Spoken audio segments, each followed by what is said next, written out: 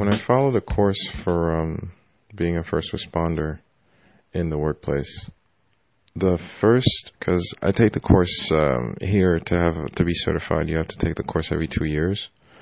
So the first time ever I took the course, as I was a team leader in a previous life in one of my old jobs, the instructor, really nice guy, funny guy. He approached me, introduced himself and everything, and basically he introduced himself to the room basically, and he was saying, "Who's your ICE?" He pointed out every single participant in the group. It was like, "Who's your ICE?" It's like, what are you talking about? Who's your ICE? And he turned to every single person. Everybody was wondering, what are you talking about? Okay, I understand that I probably caught you guys off guard, and that was actually a trick question. It's just to see how many people here understood what the term ICE stands for. And he proceeded to telling us that ICE is basically an acronym, in case of emergency. It was another way of telling us, in case of an emergency, who is your contact? Who are the first responders supposed to contact in case of an emergency? If something happens to you, if you fall flat on your face, if you have a stroke, if you are in an accident, if we pull out of your wallet or your phone is locked. Who's your ICE?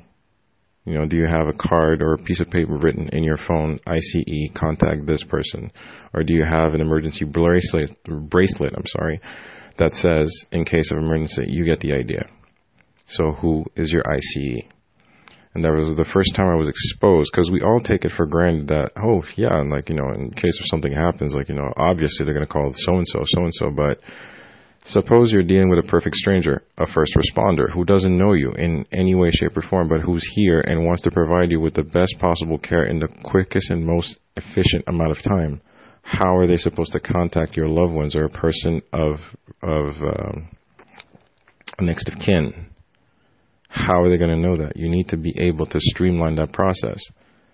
And it really woke us up, all of the participants. We were like, damn, he's got a point. It's like, who is your ICE? Now, in the age of this, he gave us a bunch of tips. He was like, you can either, if you have a cell phone, wonderful. Of course, your cell phone is locked. Nobody wants access to all your contacts, obviously, and everybody respects your privacy. But most phones right now have a feature. If you have an old flip phone, like it was at the time, because this was, still at the time where people still had flip phones. If you have a flip phone, you can just enter in your contacts, and you can just, instead of home or honey or baby or, mother or whatever, it can do something very simple. Just type ICE. So the person, if it's ICE, you just scroll down, you have that contact and you dial. It's like, okay, I have the phone of this person, and this person needs immediate assistance. Could you help us with necessary information? That's great.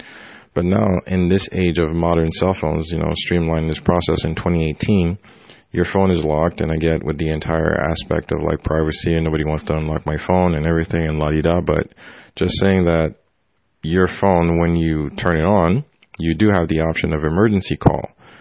And if you take my phone, for example, do you have emergency call with the login screen? You tap emergency call and you have my emergency contacts, my ICE.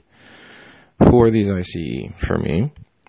You have first person would be my brother-in-law, my wife's brother, because I trust him to deal with any unfortunate news about me more in the method of cold zero. If you don't know what cold zero is, it's basically a military term, mostly for snipers. Basically, that point of mental state or physical calm that you reach just before you perform your assignment. Cold zero.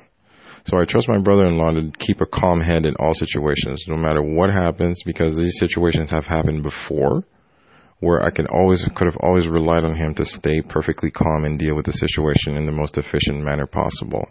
So I would definitely trust him to be the person of contact and to know what to do if he gets the call. So that would be my first contact. My second contact is actually my wife, because then she obviously has to be notified. She doesn't want to be the last one to hear about it. And my third contact, just in case nobody can reach my wife, would be my other brother-in-law, which would be my wife's sister's husband.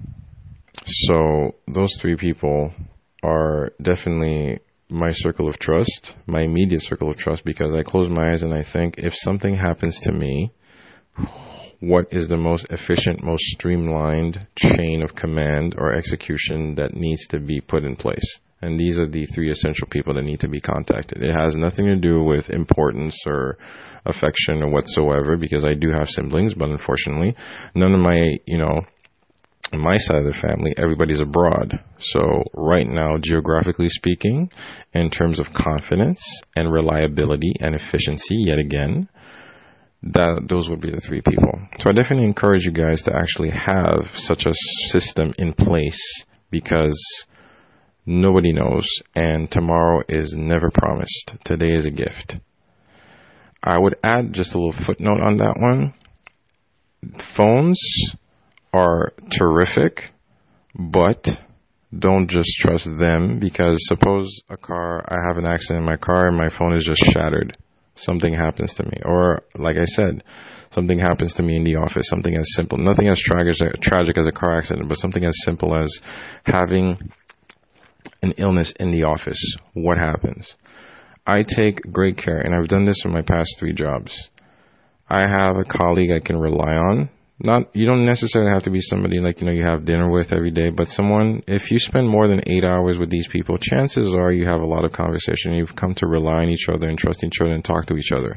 And if you're entertaining toxic relationships within your office or work environment, do yourself a favor. Either change jobs or find somebody that you can actually agree with, just to make your day just a little bit more enjoyable. But that's probably a podcast for a future recording. But all this to say that for my past 3 jobs, I've always reached out to 1 or 2 colleagues with a short piece of paper or a quick email or just short requests. Look, listen, I'm not saying now, I'm not saying tomorrow, I'm not saying next week. This could probably never happen. But here's a list. Or I just pull out a piece of envelope or something I typed, or a quick email like, listen, these are these 3 people. This is who they are, these are their names, and this is their immediate phone numbers. If something ever happens to me within the course of the office, these are the people you need to contact. All right? So they might not have access to my phone, but at least they'll know what to do. And it's important. If you guys have seen the movie 7 Pounds, I'm not going to spoil it for you, but if you have seen 7 Pounds, you know the type of process that I'm talking about. It's very important that you understand that you cannot leave things up to chance. And it's very important in the case of emergency that this process be as streamlined and as efficient as possible for the well-being of both you and your loved ones. Have an ICE in place. Find a colleague or person that you trust to execute, and record your emergency contact list on your phone and notify the appropriate people that they are your ICE. Because some people don't even know that they're your emergency contacts. So it's very, very important that they know. So 3 steps. Have an ICE list in place. Make it accessible. Notify a colleague, a friend, or a close one that they are the ICE. And, of course, stay safe out there.